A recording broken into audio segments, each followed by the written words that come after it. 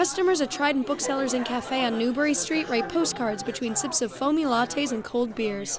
These postcards are not headed to faraway friends, but the mailboxes of congressional representatives. Mackenzie Van Engelenhoven is Trident's events coordinator. She says she came up with this event, Write Your Reps at Trident, to give people an avenue to activism in a politically turbulent time. And I know there are a lot of people who want to do the same thing but don't always know where to start, so I wanted to help give people a place to start. Trident provides the postcards, addresses, and postage. Writers like Alma Marfo bring the message. Marfo works as a higher education consultant. Her postcards were addressed to senators who opposed the confirmation of Education Secretary Betsy DeVos. So being able to do something that I would normally do at home by myself with other people, it's kind of comforting to know that everybody wants to do something. Sabrina Zafar is a student at Boston College and a first-time letter writer. She comes from a Pakistani Muslim background and plans to write to Senator Elizabeth Warren about her concerns surrounding President Trump's executive order on refugees and immigrants. Sometimes I feel like people just need an opportunity to do something. It might be something that's in the back of their mind, but they never actually get to do it. Professor Jane Mansbridge at Harvard's Kennedy School says this moment in politics has pushed many people like Zafar to contact their reps for the first time.